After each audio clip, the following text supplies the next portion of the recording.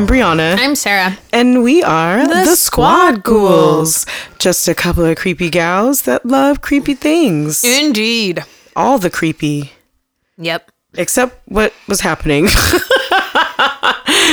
No more of that creepy, please. No more storming the Capitol in Chewbacca costumes. Yes, we need a good 2021. But hey, shout out to that dummy who took his work badge with him. When you told me that, I just made the biggest laugh on that. Why? Lord. Why would you do that? Well, it was like when I worked for a music retailer for a while. I worked very closely with the director of loss prevention, and we always marveled at the stupidity of thieves, and then realized that, you know, if they weren't stupid, then they would have day jobs and they wouldn't have to steal. But if you're going to be dumb, you got to be tough. So if you're going to storm the Capitol, you know, wear your work badge. Wear your work badge so you can get fired afterward. Right, exactly. What a dummy.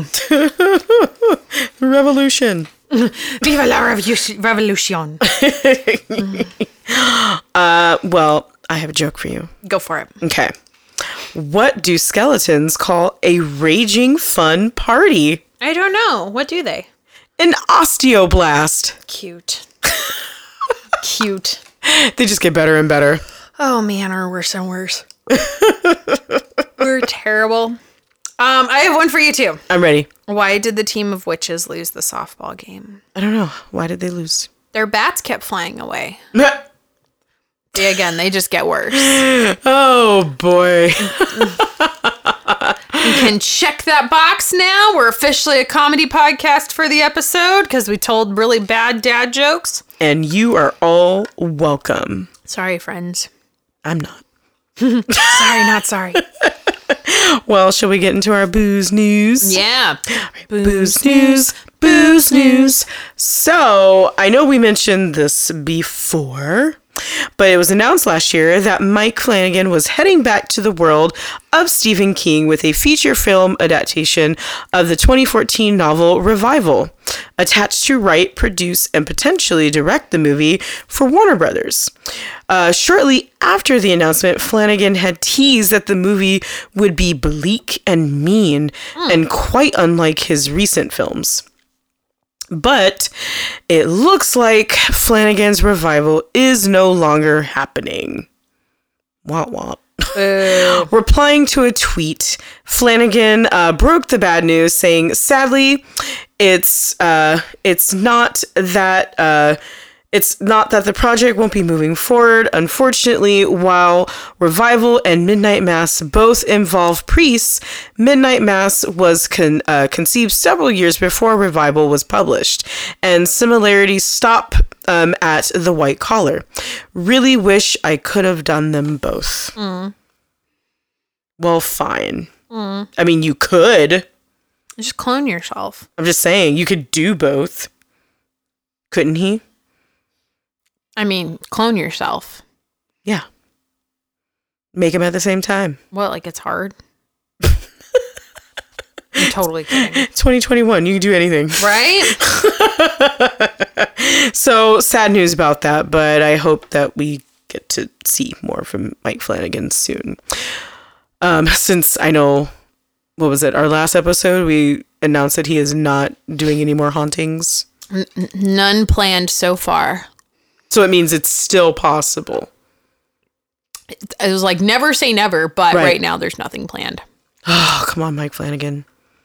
I'm going to need you to keep it together. I liked The Haunting of Bly Manor. It just wasn't as eventful as I would have liked it to be. Yeah.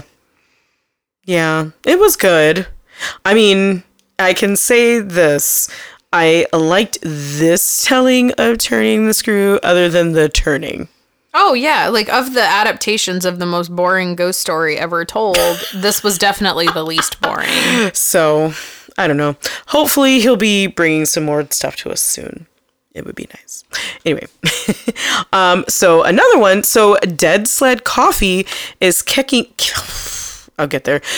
off 2021 with freshly roasted nightmares, courtesy of Robert Englund's Stay Awake blend. I know you're going to buy this.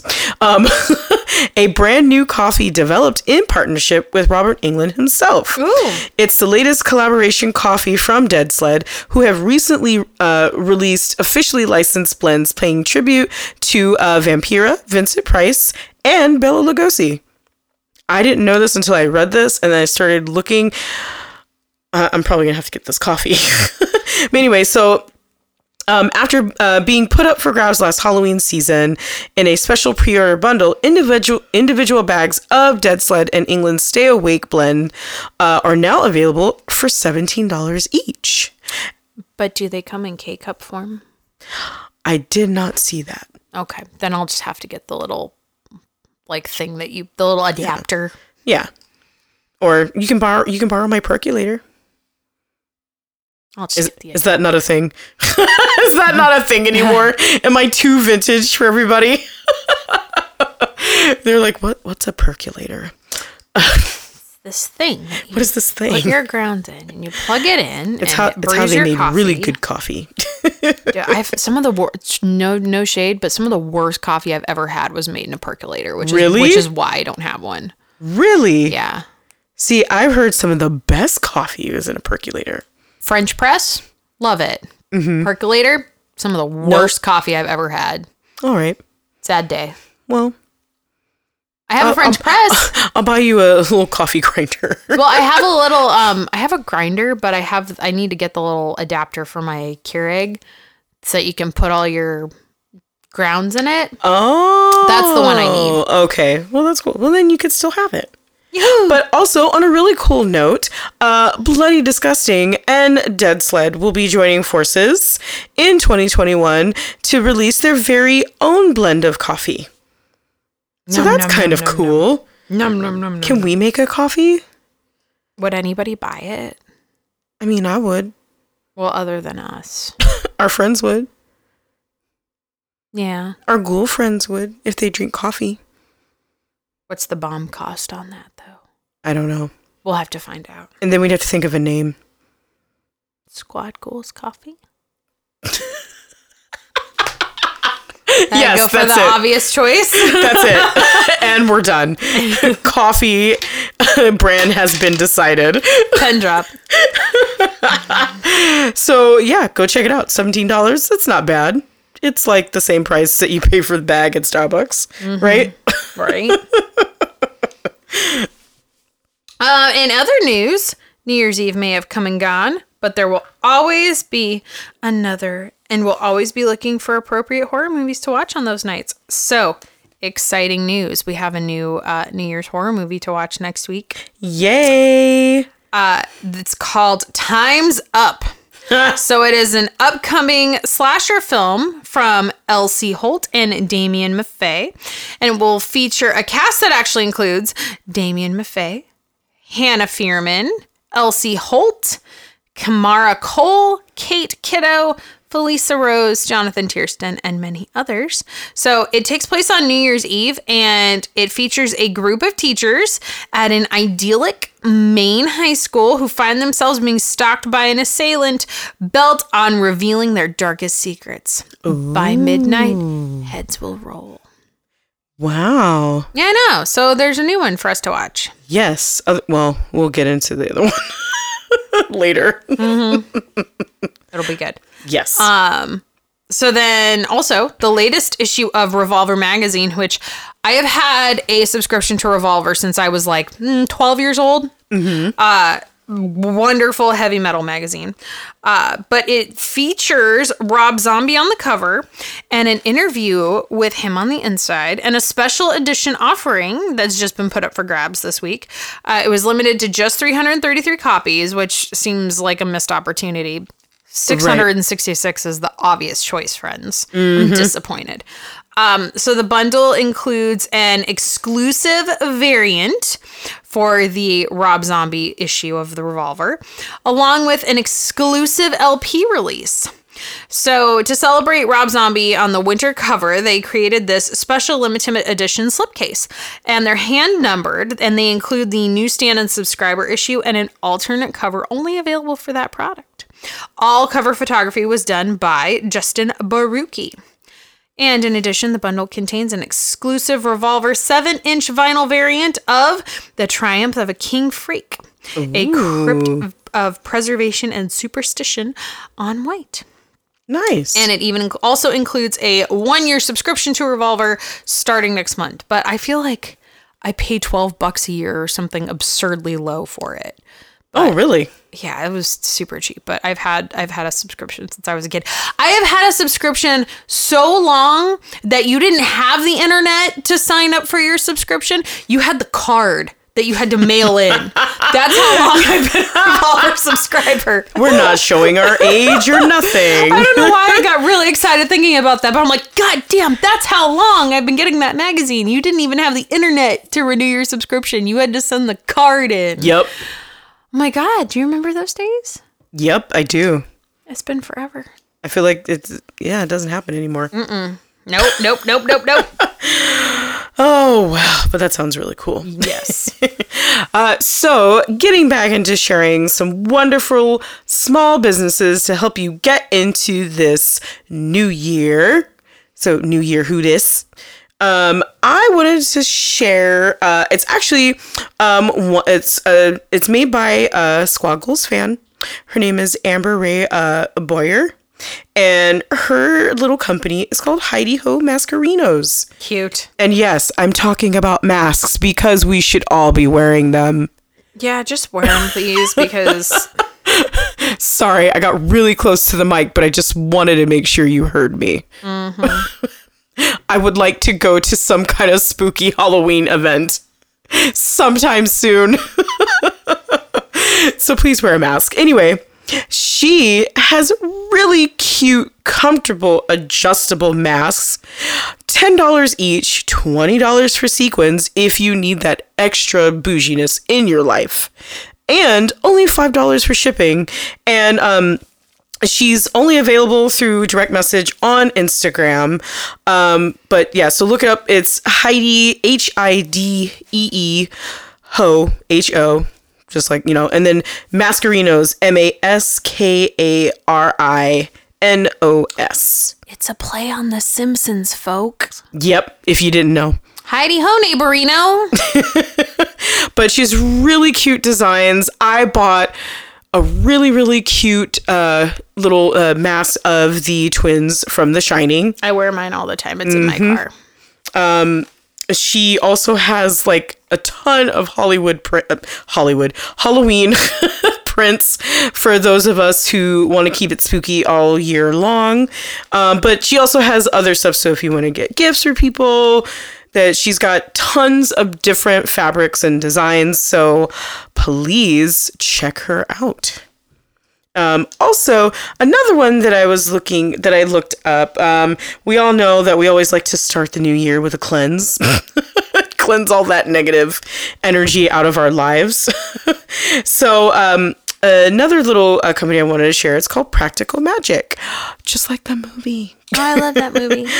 They have cosmetics, apothecary products, crystals, and gemstones. And what was really cool on their website, so you shop by intention. So each section, there's root sacral, solar plexus, heart, throat, third eye, and crown chakras. That's how you pick what you're looking for, which is really cool. I don't know my chakras. I don't either. Someone's got to tell me. But she also has high-end quality teas and herbs, mineral eyeshadow, incense and resin, and magical tools to help release the inner witch inside you. Resin, like for your bow? No, that's rosin. Yeah. Never mind. Whoops. But lots of cool stuff, and she has this whole actual package right now for the new year. So it's got a cute little incense, a little Palo Santo, get that cleanse going on, because we all need it. We all need to get all that negative energy out. Be gone! Be gone! Be gone, evil spirit! Be gone! So yeah, check them out. You said Practical Magic, and you reminded me that the other day when I was running, my neighbors were having a gathering in their yard like you're not supposed to do. And they were playing the lime and the coconut song. And so when I ran by, I resisted the urge to judge them for having a gathering. And instead I said, oh, nice job, guys. Midnight margaritas. And they looked at me like I was fucking crazy. Oh my God. Fail. The party should have been shut down after that. Right? You double fail because one, you're having a gathering, and two, you don't even understand the Midnight Margaritas reference. So please just be gone. Ugh. Mm-hmm. Well, fine. So the first one that I picked, one of them is yet again Valentine themed because, again, I think Valentine's Day is not the greatest holiday in the world. It's okay. It's kind of a made up holiday. I mean, sort of. I mean, isn't there a day for the real Valentine's Day? The St. Valentine's Day Massacre? Oh, no, that's not what I'm thinking. Oh, the St. Valentine's Massacre? I don't know. But I also feel like we should talk about that for Valentine's episode. I mean, we can. I mean, it's spooky. Totes. But anyway, so because I think this is a very silly holiday, the best way to celebrate it is by giving spooky Valentines to all of your friends. Exactly. So the first place that I picked is Doodle Dojo. And they have all kinds of very fun, spooky Halloween themed Valentines. Very similar to Grim Girl Art, who I mentioned on our last episode. But Doodle Dojo has an Etsy store. There's this one that I bought that has the thing on it with the with the eye or with the head and the legs and stuff like that. And it says, we've got a special thing. And he's got little hearts on him. Oh my God. Yeah. And then there's this other one with Freddy Krueger on it. And it says, I only dream of you. Of course it does. Yep. So, that's cute. Yeah. They're super cute, spooky themed Valentines. So help make a mockery of it by buying Halloween Valentines. For somebody who doesn't like Valentine's Day, you sure are finding the best cards ever. Because they're spooky. So yes, Doodle Dojo, Etsy shop. And then the second place that I picked, because I miss Disneyland so hard. I know. No, I'm not going to go when it opens because people are crazy. I'm not going until I get vaccinated. Yep. However, I am really, really, really, really missing Disneyland. Me too. So I found this great Etsy store and I ordered some fun Nightmare Before Christmas Mickey ears because, maybe by Christmas of 2022, Disneyland will be back open. Is Mickey City ears. Oh. So look, I'm going right now. Yeah, Mickey City ears. They're on Etsy. Oh, you'd be all about these rainbow sequin ears. These what? Ones, those ones. Right? Thinking pride. Thinking pride. Yep. But they have all sorts of fun ears for your Disneyland or Disney World or Disney Paris, Disney Tokyo, any of the Disneyland resort visits. There are some Rock the Dot ones. There's Winnie and Pooh. Oh, there's even some mermaid ones, Brie. Just for you. But there's a ton of different collections. There's Nightmare Before Christmas. There's Normal Christmas. There's Halloween with the bats. So I had to order those as well. I mean, there's tons and tons and tons of cute ears. There's a Star Wars section. You name it. If you can dream it, there's mouse ears for it. So, oh my God. But you know what I also appreciate is right now, I'm not sure how long it's going to last, but there's a sale. Some are 30% off. Just so you know. I can see that. Aren't they right? Oh my God, the bat. Right? I bought the bat one. I know you did. It's so cute. Well, there's another one too that has bat wings on it. Oh, the mermaid. I know. Oh, this is bad. I know. I have 900 pairs of mouse ears. Have you seen my plastic bin of mini ears? Yes. Just when you think, Bree's not going to buy another mini set of mini ears. She's got enough. Psh, girl, please. Well, when we just I buy them every time they get a new one. Right. Well, when we just went, I just bought 2 more. Because the like vintage Disneyland sign ones, I'm like, those have to happen. I bought those too. And then I legit did not have any normal Christmas ones, so I bought those too. Which, the gingerbread one? No. Or the...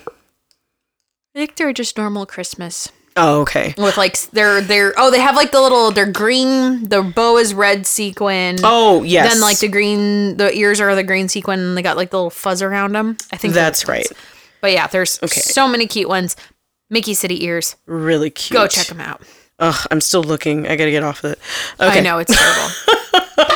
There's too many. Too many. But today Yay! is our movie review episode, and this one was a suggestion from one of our listeners and one of our friends. Yes. Richard Nacho Hubby Delgado. Yes. His derby name when he was a roller derby ref was Nacho Hubby, which was awesome. Yes.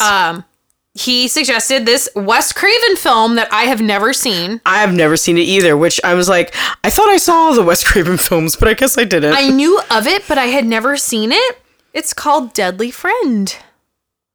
And so thanks, Nacho. We appreciate the suggestion. Yes. It is a 1986 American sci-fi horror film from Wes Craven. It stars Matthew Laborto, Christy Swanson, a.k.a. Buffy the Vampire Slayer, Love her. Michael Sherritt, Ann Toomey, Richard Marcus, and Anne Ramsey. And it follows a teenage computer prodigy who implants a robot's hard drive into the brain of his teenage neighbor after she is pronounced brain dead. Because that's what you do. You know, as one does. So after the experiment was proved successful, she swiftly begins a killing spree in their neighborhood. And I did not know this. It's based on a 1985 novel, Friend, by Diana Henstall. I love it. Friend. It's the name of the Friend. book. Friend. Oh my God, that night. Friend. That will never, ever get old. Oh no, no matter. Oh my gosh. Sorry, friends. Inside joke. Yeah. It just happens. With friends that had too much fun. I'm going to buy that book for us now. Oh my God, totally should. So it was originally a sci-fi thriller without any graphic scenes, with a bigger focus on plot and character development and a dark love story centering around the two main characters, which were not typical aspects of Wes Craven's previous films. And after Craven's original cut was shown to test audiences by Warner Brothers, the audience criticized the lack of graphic and bloody violence and gore that Wes Craven's other films included. This wasn't gory enough. No, it wasn't. So Warner Brothers executive vice president Mark Canton and the film's producers then demanded script rewrites and reshoots, which included filming gorier death scenes and nightmare sequences, similar to the ones from his previous film, A Nightmare on Elm Street.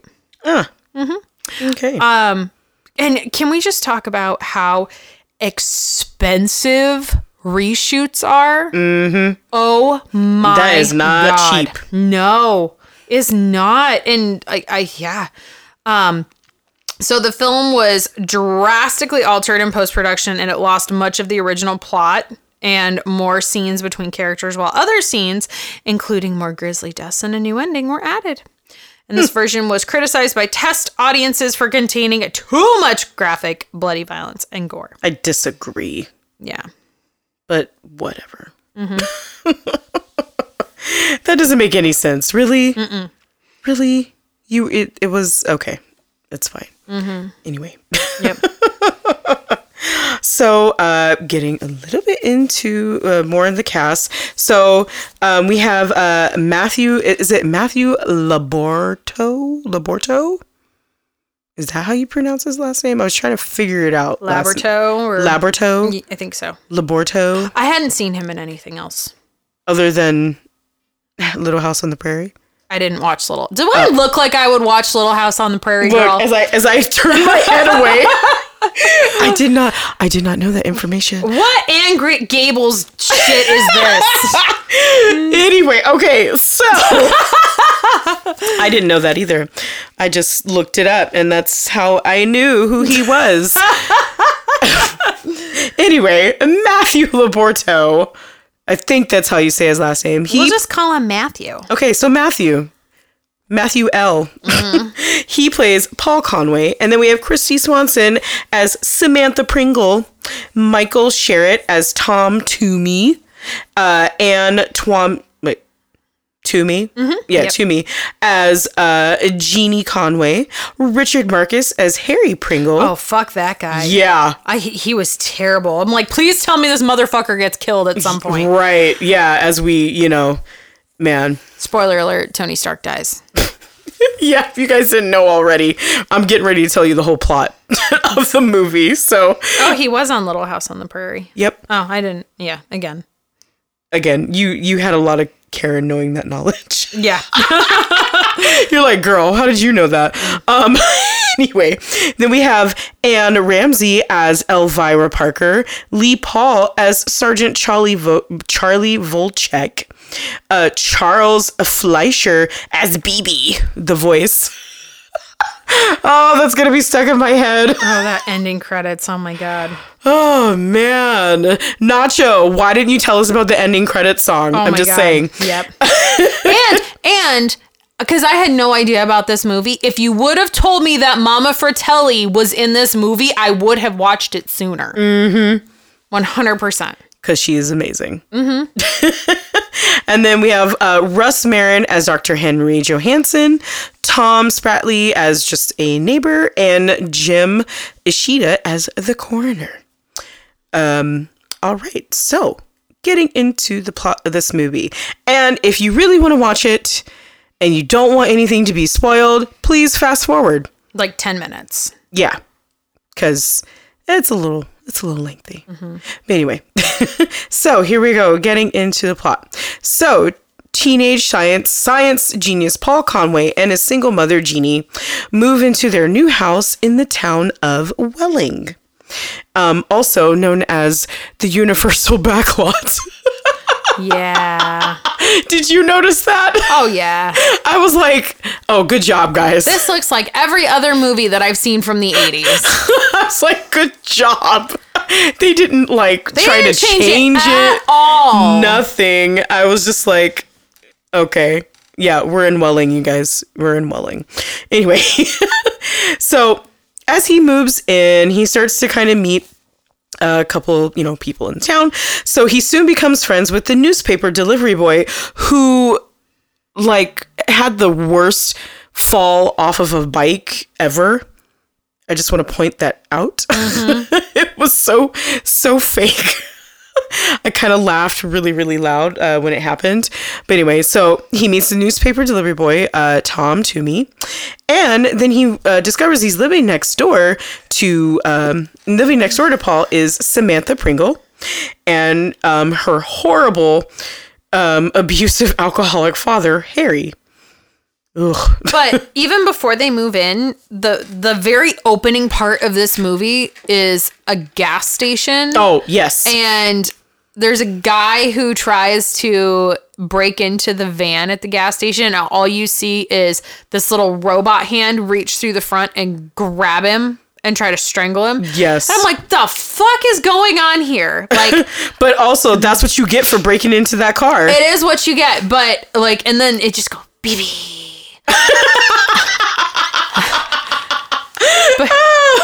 But I'm like, what is happening? So then the guy, bails out because obviously a fucking robot's trying to kill him. Right. And then this teenage kid and his mom come back, and then they open the door and start talking to this thing like, what is going on? It's completely normal. It's just it was so unexpected. It's what you do. Completely unexpected. But anyway, yes, and then they move. But yeah, so then we know that he has built this robot and his name is BB and he makes really weird noises. But he also kind of explains, that he has some settings, in this robot that kind of he can control, but he also has this part of his brain where he can occasionally display autonomous behavior, such as being super protective of Paul. He can make decisions like a normal person, which shouldn't happen. I'm telling you, it's a robot, you guys. If watching any of the Boston Dynamics videos on YouTube does not terrify you, I don't know what will. Because if you have any idea how many processes it takes your body to do things like correct your balance when you've been hit And these things can not only do that, they can adjust terrain and make intelligent decisions. This should scare everybody. Why does it only scare me? It scares me. It fucking terrifies me. Boston Dynamics, stop. What was that? The movie with Will Smith? iRobot, right? iRobot. I mean, if that didn't tell you anything. iRobot, Terminator. The list goes on. There's so many like AI like movies that basically tell you like, hey, if you keep, going into this technology, they're going to be smarter than us one day. You know what? The Boston Dynamics robots all terrify me, and they've had that technology for 20 years. Ugh. The other thing that terrifies me is that fucking Osmo robot that Honda made. Oh my God. I'm telling you, anytime it takes your body and it takes your brain so many processes and movements and muscles and firings to be able to do specific things. And now a robot can walk upstairs. That's so scary to me. I'm good. I'm terrified. So good. I think we should end all of that. Yep. Oh, God. Anyway. So we get a little bit further in, and we find out that Paul is going to Polytech, a really prestigious university, and he's received a scholarship. So Paul, his mom, Jeannie, and BB go to meet Paul's professor, Dr. Johansson. And, he gets to see, how BB works and, just this amazing stuff that, he's created and how super duper smart he is. Like, this guy's too much of a genius. It's almost scary. So one day, Tom, Paul, and BB are kind of like going through the neighborhood, and they stop at the house of the wonderful Elvira Parker. Oh, Ma Fratelli. And let me tell you about this house. So there is like a full like perimeter gate. As you do. Around her property. So you can't even step foot like in her walkway to her house. But they walk up to just like right where the gate is locked. And she just busts out with her shotgun. And she's talking about, get off my property or I'm going to shoot you and all this. I'm like, how can they get in? Me as an old lady. You have a lock. I don't care.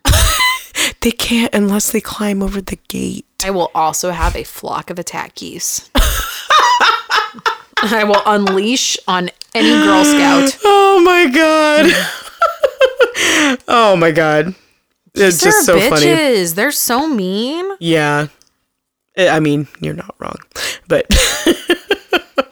good old Ma Fratelli with her yeah, shotgun. So she scares them away because she's like, yeah, I don't like anybody. Go away. Nope. And of course, she definitely doesn't like BB. And then BB starts to express his anger. You can see that in his vision, it's turning red, and he's talking about this lady is a bitch, and she should go. Bye-bye. But so anyway, walking away from that, they're kind of walking around the neighborhood again, and the trio then encounter a motorcycle gang led by bully Carl. This motorcycle gang is like the worst. But anyway, so when Carl intimidates Paul, BB assaults him like hardcore. Like, I'm surprised his balls survived. Yeah. One of them may have been ruptured. Right. Unclear. It has to be. So, but anyway, so in another day, so while playing basketball, BB accidentally tosses the ball onto Elvira's porch. Uh-oh.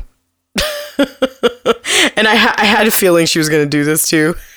So she takes the ball from them, throws it in her house and refuses to give it back. And so that definitely makes BB even more upset with this lady, and because she's just so mean. And so you could see that his attitude against her is getting like super duper hostile. So anyway, and then cut to Halloween night. Well, actually, no, wait, let me skip back. So also we get into a little bit of Samantha and her relationship with her father. So uncomfortable. Dude, this, like... That nightmare that she had, I was like, oh my God, when is this going to be over? I thought it was happening, like, in real life. This seriously triggered me. Like, with her dad, because my dad was abusive, and this scene, the part with him throwing her down the stairs, like, fucking triggered me. It was bad. Yeah, but just like at the beginning where she has this nightmare where he comes into the room and, you know, he's talking about how, like, you know, she's a little whore, like her mom was a whore. And I was like, oh, okay. Like, and then you can clearly see, like, I noticed, and also, Paul also notices bruises on her arms as well. So he kind of gets the idea of, like, kind of what's happening with Samantha and her dad. So anyway, he is a terrible person. He just drinks and, you know, just abuses her, which causes her to, like, kind of lie, like, oh, I'm going to study and all this stuff. So she doesn't get in trouble and have to, you know, deal with him. Anyway. So, cut to Halloween night. Tom decides to pull a prank on Elvira because all the kids are around, you know, doing their usual Halloween pranks with TP and everything else. So they decided to mess with Elvira. Probably not the best idea. No, don't mess with Ma Fratelli. Did you not see the Goonies? So Tom, Paul, Samantha, and BB go over there to help them with this prank. So BB unlocks the... he cuts the lock that's on her gate, and then Samantha rings her doorbell. And this huge alarm goes off. That sounds like that would be my house. Right.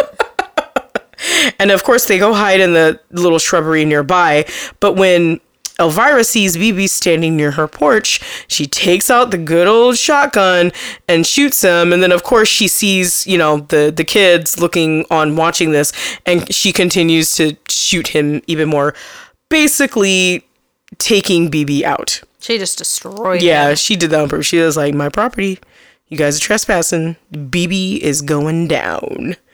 So, bye, BB. Bye-bye. For now.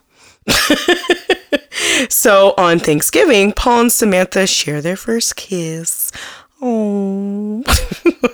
But then as Samantha returns home late at night, her father gets really upset, notices she's, you know, sneaking in, and, you know, he's targeting her while she's, you know, going up the steps, and he comes out of his room.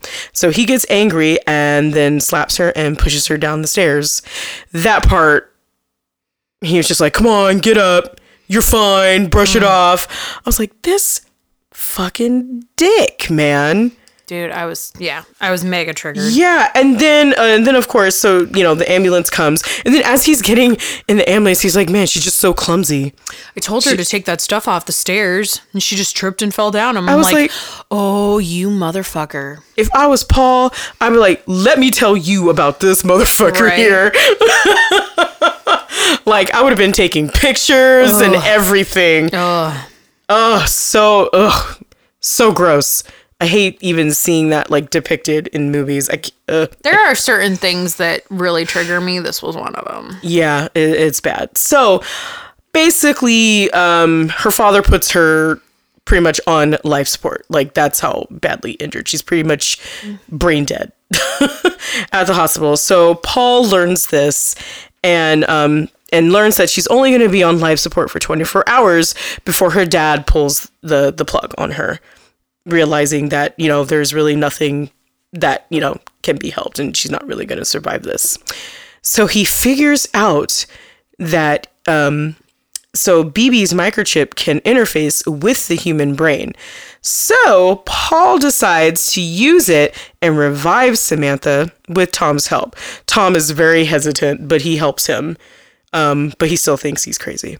I mean, it is kind of a crazy idea, though. Bringing somebody back from the dead, basically. Like a little Frankenstein action going on. It's alive. So the boys enter the hospital using a key taken from Tom's father, who works there as a security guard. After Tom deactivates the power from the basement, Paul takes Samantha from from the hospital to his lab. He there inserts the microchip into Samantha's brain and takes her back to his house, hiding her in the shed. That's so nice. So after he activates the microchip, Samantha wakes up, but her mannerisms are completely mechanical, suggesting BB is in control of her body. So in the middle of the night, Paul finds Samantha staring out the window, looking at her father, and he could tell that she's getting really, agitated. I mean, and we all know why at this point. And then he shuts her off. But the next morning, Paul finds Samantha gone, even though he had turned everything off. So when Harry finds the cellar door open and goes downstairs, Samantha attacks him, breaks his wrists, and snaps his neck. Dude. Bye. Dude. When she folds his hand back, I'm like, ugh. But I mean, she did it to her. Oh, I know. So, I mean, I just still went, ooh. I know. Payback's a bitch, though. I know. So Paul finds Samantha and Harry's corpse in the cellar. Ugh. Anyway, so horrified, he hides the body, takes Samantha back to his home, and locks her in his bedroom. At night, Samantha breaks into Elvira's house and corners her by throwing her to the wall in her living room. As Elvira screams in horror, Samantha kills her by exploding her head with the basketball she stole from Tom. I know what you're going to say. Funny. Okay, so you remember when I text messaged you and said, did you watch this yet? Yep. And I said that I laughed. I was cry laughing at this scene because it's so ridiculous. I almost texted you right when I was watching it. And when that exact part happened, I was like, what am I watching? Did the basketball really do that to her head? What? I was just like, what is happening? It's like Michael Jordan before there was Michael Jordan. Oh my God. So anyway, that's great. So revenge for the basketball. Anyway, so when Tom learns of Samantha's rampage, he gets into a fight with Paul and threatens to call the police. So still being protective of Paul, Samantha jumps out of the attic window and attacks Tom. I busted out laughing at this part. Because the part where she jumps out, she was like, BB! Oh my God. I was downstairs in my house and it has a very, very high ceiling there. So when you laugh really loud, everybody's going to hear it. And so that was pretty much me this whole time. So anyway, so she jumps out of the attic window and attacks Tom with Paul and, Jeannie trying to intervene and get her off of him. And so trying to, get her under control, Paul slaps Samantha, resulting in her starting to strangle him. So she's completely, losing it at this moment. Mm-hmm. But then Samantha, quickly comes to her senses, then lets him go and then just starts running away. She's like, oh shit, what have I done? Yep. She starts realizing, what is happening. And then as Paul goes after her, he again encounters Carl. Ugh, this dude. And then proceeds to get in a fight with him. Samantha goes back for Paul, grabs Carl, and kills him by throwing him at the incoming police car. It's so ridiculous. BB, you didn't really see his strength. No. That much, so it was just kind of surprising to me how putting that chip in her gave her this superpower. Although I guess technically he did crush the guy's balls, he did strangle the guy. Anybody who has metal hands like that, and you're putting a pressure, you're tightening a wrench, yeah, that would hurt too. Not if there's no clamp force behind it, because he didn't have a wrench. You'd still have to have the force. I mean, see, look, this is me trying to talk about a tool I don't know anything about. But you know what I mean? I'm just thinking, it's not like he picked him up or anything like that. He just grabbed him. Right. I mean, I learned how to pop a testicle in self-defense. But still, there's there's the difference between this force. There's definitely grip strength is a thing. Yeah. And you still have to have some force behind it. Okay. That's why some people can open pasta sauce jars and some people can't. That's true. Yeah. That's true. I can't. I open the jars in my house. But I like how she threw him at the police car, and then he's like, God. he's dead. So ridiculous. So Samantha runs back to Paul's shed, where Paul comforts her and realizes that she's actually regaining some of her humanity. However, the police arrive with their guns aimed at Samantha, who actually, she yells out Paul's name in her human voice. Oh, it was so sad. I was know. like, oh. And then she runs towards him, trying to protect him, but Sergeant Volchek, thinking, she's, trying to attack him, shoots her. And then, she says Paul's name one more time before dying in his arms. So then later at the morgue, here we go with Paul. Paul tries to steal Samantha's body once again. I mean, if you didn't learn the first time. Suddenly, Samantha grabs Paul's neck and her face rips apart, revealing a terrifying variant of BB's head. Her skin strips away, revealing half robotic bones underneath with a robotic voice, and Samantha tells him to come with her. When a horrified Paul screams and refuses to do so, she snaps his neck in, killing him. And then roll in credit music. BB. That is the credit music. It's just... It really is. I wish I could play it like from my laptop and it would sound good on the microphone, but I don't think it will. And also, if there's any kind of a trademark or licensing on it, we would get yanked down. Yeah, so...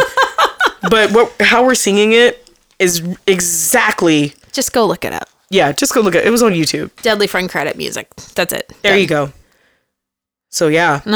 That is Deadly Friend, you guys. Couple of production things. Yes. So, one, Kristy Swanson was only 16 years old when she filmed this. Yeah, this was she did look really young, though. This was 6 years before Buffy. Oh, I just loved her in Buffy so much. Her forever iconic role. We got to talk about that one, too. Yes. That's got to be on the list. Forever her iconic role. Yep. So apparently Wes Craven was not super sure of casting her in that role and didn't have a ton of confidence in her ability to play that role, but he still casted her instead. I thought she did a good job. I thought she was great. And then he said that, or she said that he was always encouraging and always prodding her in subtle ways.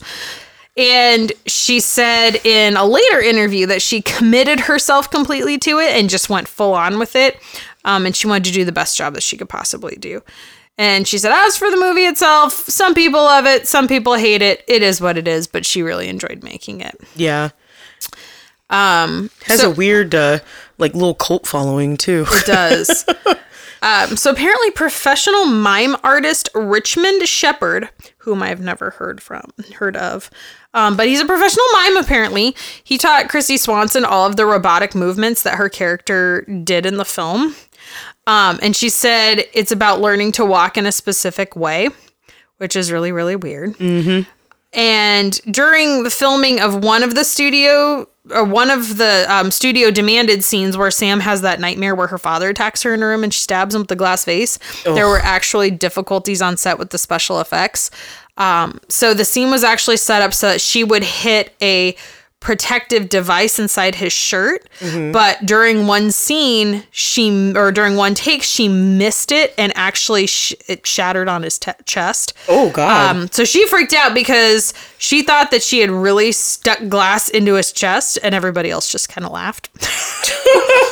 But in another incident, a great amount of fake blood turned out to be a problem, so they had been working on that specific scene for a long time, and finally it was time for the blood to spray out, but something leaked and actually blood sprayed all over the set and Kristy Swanson.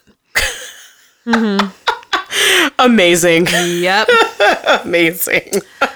And then Wes Craven actually had a hand in selecting Bruce Joel Rubin to write the screenplay for the film. And he agreed with Craven that the film should have a gentler tone, more so than his other films. Craven couldn't write the script because he was directing episodes of The Twilight Zone at the time. But Wes Craven and producer Robert Sherman hired Rubin as the screenwriter because they read his script for one of my favorite films, Jacob's Ladder. which was unproduced at the time. We gotta talk about Jacob's Ladder at one Yes, point. we do. Because what a fucked up movie. It was super fucked up. I remember there was a point where my mom wouldn't let me see it, and I had to wait until I was a little older, and then I watched it. I don't think there was ever a time when my mom would have approved me watching that movie. Because, Yeah. I mean, like, the club scene alone, oh my God. Mm-hmm. And this was interesting, too. So for this scene chronicling the transplant of BB's microchip into Samantha's brain, Wes Craven actually called on a retired neurosurgeon who has a cameo in the film as a coroner in Sam's hospital room. And Wes Craven said he actually helped with all of the anatomical details. Oh. Yep. And the BB robot cost over $20,000 to build. Oh my God. $20,000 in 1986 was a lot of money. Yeah, exactly. That's why I said, oh my God. Yep. So he actually used a company called Robotics 21, and his eyes were constructed from two 1950s camera lenses, a garage remote control unit, and a radio antenna taken from a Corvette. And BB could actually lift 7,500 pounds in weight. Oh. And that wonderful voice of BB was provided by Charles Fleischer, who appeared in A Nightmare on Elm Street as a doctor. Oh. Mm-hmm. Oh, that's cool. Yeah. And apparently earlier in production, when the film was originally going to be a PG-rated sci-fi thriller, Wes Craven wanted to make something similar to John Carpenter's Starman. But Wes Craven actually suggested that Christy Swanson watch this movie Starman because that's what he wanted to do. But then, as we know, as you mentioned, it ended up being a little more blood and guts horror. Oh, yeah. And there was a lot of changes too, like as we mentioned before. Yeah. So in the original cut of the movie, the original cut of the movie did not include some of these, like, the gory dream sequences. So the infamous basketball decapitation sequence, the opening jump scare scene at the beginning of the film where the thief tries to steal from Jeannie's minivan, but BB stops him. And then the ending where Samantha turns into a robot and kills Paul. All of these scenes were added because of the script rewrite demands and reshoots forced by Warner Brothers, as we mentioned before. But so in the original cut of the film, Sam smashes Elvira through her front door, leaving the upper half of her body hanging outside the door and the lower half still inside. Heyo. I would have liked to see that. That would have been interesting. I'm here for the gore. I'm just saying. I mean, it's Wes Craven gore. It's a little less, it's more campy. Yeah. It's like Evil Dead gore. I mean, the basketball, like, exploding her head, that's cool, but I would have liked to seen her, like, just smash her through the door and her body's all ripped in half. But to me, that's not, I don't know. It's like less Wes Craven-y. It's almost like true. to me, Wes Craven gore is, with the exception of Scream, because that was really bloody, it's more like Evil Dead meets like camp-tastic. I don't know. It's just, it's more over the top. So it's a lot harder to take seriously. Yeah, that's true. We can leave the basketball. But I also really like this one. I like this ending of Elvira as well. But By Ma Fratelli. Yeah, I know. She was mean. She's always mean. In Bruce Joel Rubin's original script drafts, Elvira is electrocuted by Sam. It's okay. And then in the scene where Elvira's body is carried out on a gurney, it's still visible that her door has a big hole, which was made in her original death scene. Okay, that's cool. Dialogue said by a neighbor character where he says that her head is all over the walls in her house is heard off screen, meaning that it was most likely added later when the scene was changed. Parts of the original death scene can be seen in the theatrical trailer. Oh, I think I'm going to have to go back and watch that. Promotional stills, lobby cards, and other pictures show more deleted scenes, all of which show more of the character and plot-centric parts removed from the final cut for reasons such as pacing and story changes following reshoots and re-editing. An article by Joseph Madry, Deadly Friend, an autopsy, goes into more detail regarding the troubled production of the film. The back cover of the Warner Brothers Twisted Terror DVD shows a still of a ghostly-looking Samantha wearing a white dress. This is one of the few stills revealing the original ending where after Samantha gets shot by the police, Paul dreams she is in his room saying goodbye to him. Other stills of this ending have been confirmed to exist, but they're very rare, although can be seen on a fan site dedicated to Kristy Swanson. Oh, that's so cute. No. So, but due to all the gore scenes that were added into the film, and also because of Craven's bad history with the MPAA, they gave the film an X rating. Ugh. I mean, I don't think it was that bad, you guys, but I've seen way worse. I know, but it had to be cut and submitted 13 times in order to get an R rating. That's dumb. That's a lot of money. 13 times. Oh my God. Anyway, but most of the cuts were made to the death scenes of Harry and Elvira. Supposedly uncut version was released on DVD by Warner Brothers on September 25th, 2007 as part of the Twisted Terror collection. BB. And soundtrack available on Amazon. No, I'm kidding. BB. Like the one song. Wouldn't that be great if it was just like a whole CD of that? You know that I'm adding that to my Halloween playlist. And you and I are the only ones that are going to understand it. And Nacho. Also, if you have Spotify, Sarah has an amazing Halloween list. I like my spooky list. It's great. But anyway, so this movie... it had like probably the worst reviews, like the worst. But AllMovie gave the film it's pretty negative. It says it's an intriguing combination of elements, but the end result is a schizoid mess. That's mean. Yeah, calling Craven's direction awkward and opening that it lacks the intense, sustained atmosphere of his previous horror hits. I mean, it's okay. On Rotten Tomatoes, it has a current approval rating of 8%. What? Based on 12 reviews. I'm gonna fix that. And with a weighted average of 3.94 out of 10. What? How did The Turning do better than this? I don't know. So, but although a critical and commercial failure upon its original release, Deadly Friend has become like regarded as a cult classic, and has garnered a huge fan following. Like, there's people that love this movie. There's people that this movie absolutely terrified them. But I'm sure if I saw this and I was really young, I'd probably be scared. But also... Oh, yeah. If I were to watch this as a kid, I would be real scared, I'm sure. Yeah. I mean, and just think of like all the teenagers, in the theaters watching this at that time. They were probably like terrified. So I think 8% is a little harsh. I am logging on right now, and I am going to give it a good review. Because, truthfully, I really, really liked this movie. I liked it, too. Okay. That being said, going in to watch it, it is not a cinematic masterpiece. It's not. Not by any stretch of the imagination.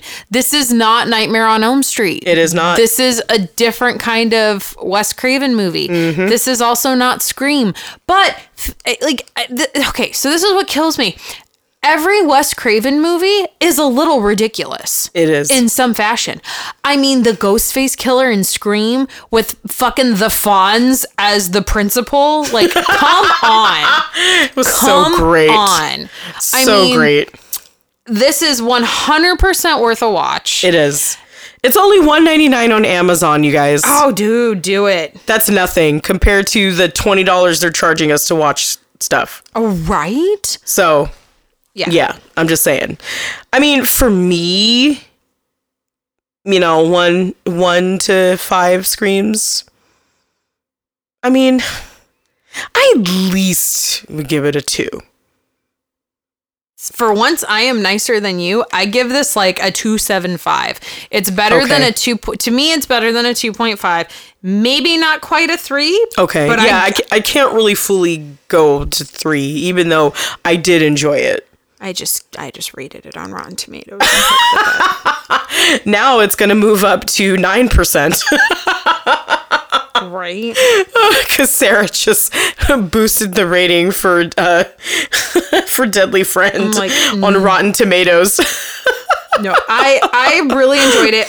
It wasn't scary to me. No, not at all. I got the camp that I wanted. I laughed so hard when that bitch's head exploded from that basketball. Oh my God. It was great. And it was BB. so BB. Oh my gosh. I kind of want to make that my ringtone now when you call me. Oh, I'm sure it's on Zedge. Everything's on Zedge. I mean, check it out. I liked it a lot. I really did. And also, again, thank you to Richard Nacho Hubby Delgado. We appreciate it. He is one of our ghoul friends and listens to the podcast, and we appreciate your support and always listening in. Totes. And also, this is just an example of when you suggest a movie or something for us to read or watch. Hey, guess what? We're going to talk about it. And further proof that Rotten Tomatoes does not get it right 100% of the time. You know what? That's just proof that most critics don't really get it right. You just have to see it for yourself. Yes. And then if you agree with them, then you can, say that. But sometimes you're just not going to agree. Like, good example. I just logged on to Rotten Tomatoes to fuck up the ratings. Soul on Disney Plus has a 96% right now. Really? Did I like it? Yes. Do I like it 96%? No. I mean, I liked it. They could have done more with it. Yeah, and see, here's my problem with Disney. I love Disney, but I feel like when they get into movies of different cultures, different backgrounds, I feel sometimes they phone it in. So you mean like if they were gonna write a film following a black man, they probably should have consulted more black people when writing the story? Maybe. Probably. Maybe consult. I mean, I don't know who did the music. The music was good, but I don't know. It's the same feeling that I have about Princess and the Frog.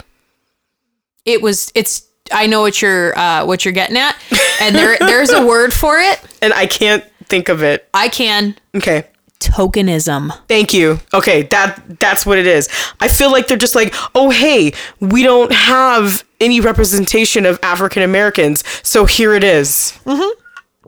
It's like they didn't put the effort into this movie or the effort into Princess Frog as much as they fucking put into Frozen. Dude. Tell me I'm wrong. Sips tea. Look. Let me put up my table with my sign. Yep. Sorry. It was great. I loved it because it was just something to watch during the holidays since, we can't go to theaters, but again, come on. Tokenism. Yeah. And they did better with Coco. Well, they did try to copyright Day of the Dead. They did, but at least there was an effort. Yeah. And I just feel like, I don't know. I just feel like when they try to put something out just to like say, hey, we're cool, we like black people too, it just... All right, let me get off my soapbox. I'm done. No. I appreciate it. I just thought I would throw that out there that Rotten Tomatoes does not always get it right because I don't feel like Soul was a 96%. I feel like it was, high 70s, maybe low 80s. I still liked it. I still cried. Yeah. I did too. I liked it. I definitely liked the story, but I just feel like sometimes their ideas for the movies that, represent, African Americans and the culture and the music, I feel like they don't do enough to really show it and really explore, like, just some of the wonderful things that they've done musically, especially with jazz. Oh, hell yeah. They could have gone so much further. It was not represented enough for me. And I love jazz and I love where it came from. You know what else? And they didn't do enough. You know what else they didn't capitalize enough on that I wish that they would have? Here we are being critics about another film that this episode is not the focus of. But I wish that they would have done more when he starts to feel like his life meant nothing. Mm-hmm. I wish that they would have done more to bring in more students or show more, because especially I feel like for teachers, like if we have teachers that listen to us, y'all do God's work. You sure do. Especially right now. Yeah, I was gonna say. I don't know how you guys are trying to teach online to kids who are not even looking at the screen. No, and it's not anybody's fault. It's not teachers' fault. It's not the parents. I mean, maybe some parents, maybe some teachers, and it's not the kids' fault. This is completely unprecedented. This is a different time. This is hard on everybody. Parents, I empathize, because you can't sit over your kid's shoulder while you're trying to work, especially if you're an essential worker and you're working outside the home. I mean, kids are kids. They're not adults. That's why they don't have jobs and they don't have livelihoods and they can't fucking vote. I mean, they don't know how to make adult informed decisions. So yes, you give kids a tablet or a laptop, no shit they're not gonna want to sit and do things all day. They want to play online video games and go to websites they're not supposed to be on. I don't want to work on my computer. Right. Sorry. Right? Sorry. Right? So I've had enough Zoom meetings in my life. Oh my God, the Zoom fatigue is so real. Yeah. Sorry. No. But you're right. And it's nobody's fault. It's the pandemic's fault. Mm-hmm. And, maybe you can blame it on the people that aren't wearing masks, because if they were, we probably would have been out of this, like New Zealand. Shout out to New Zealand. Mm-hmm. But it's just unfortunate. But I wish that they would have focused more on him as a teacher. Yeah. Because especially now, teachers are so important. Yeah, we didn't really get a lot of that either. And I just wanted more music, too. Especially if you're focusing on jazz. Yeah. There wasn't enough. Mm-mm. And I'm sorry, there wasn't enough Angela Bassett for me. True story. Because she should have a bigger role than what she had. Yeah. And I'm sure they paid her a lot just to say that little bit. Yep. Anyway. But yeah, go watch Deadly Friend. Yes. It's fun. I really enjoyed it. It was a great way to spend what day is it? I watched it 2 days ago. No, you watched it last week, didn't you? No. Week before that? I think I watched it on Wednesday because I had to turn off the news because I was losing my mind. Oh, okay. Sounds about right. I'm going to watch a robot explode somebody's head with a basketball because I can't watch what's going on. But yeah, it's anyway, but yes, it's very good. Mm-hmm. Check it out. And also, if you have a movie that you would like us to discuss. Or anything. Yeah. At all. Yeah.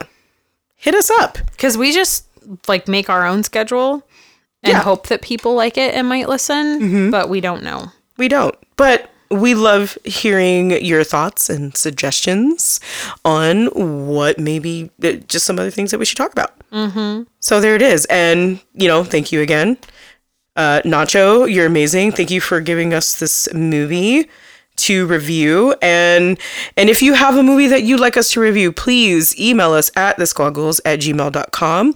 We also have a contact form on our website, www.thesquadgoals.com. Fill it out and it will send us an email. You can also message us on Facebook and Instagram. We do answer there as well. We're pretty responsive. Yeah. And also don't forget to like us on Facebook and follow us on Instagram. And please don't forget to rate and review wherever you listen to us. And buy our merch. We have merch via our website. We've got all kinds of fun stuff. We have totes, dog hoodies, shirts, fanny packs, face masks, all kinds of stuff. Yes. So yeah. Yep. Creep it real. We'll scare you later. Goodbye. Bye.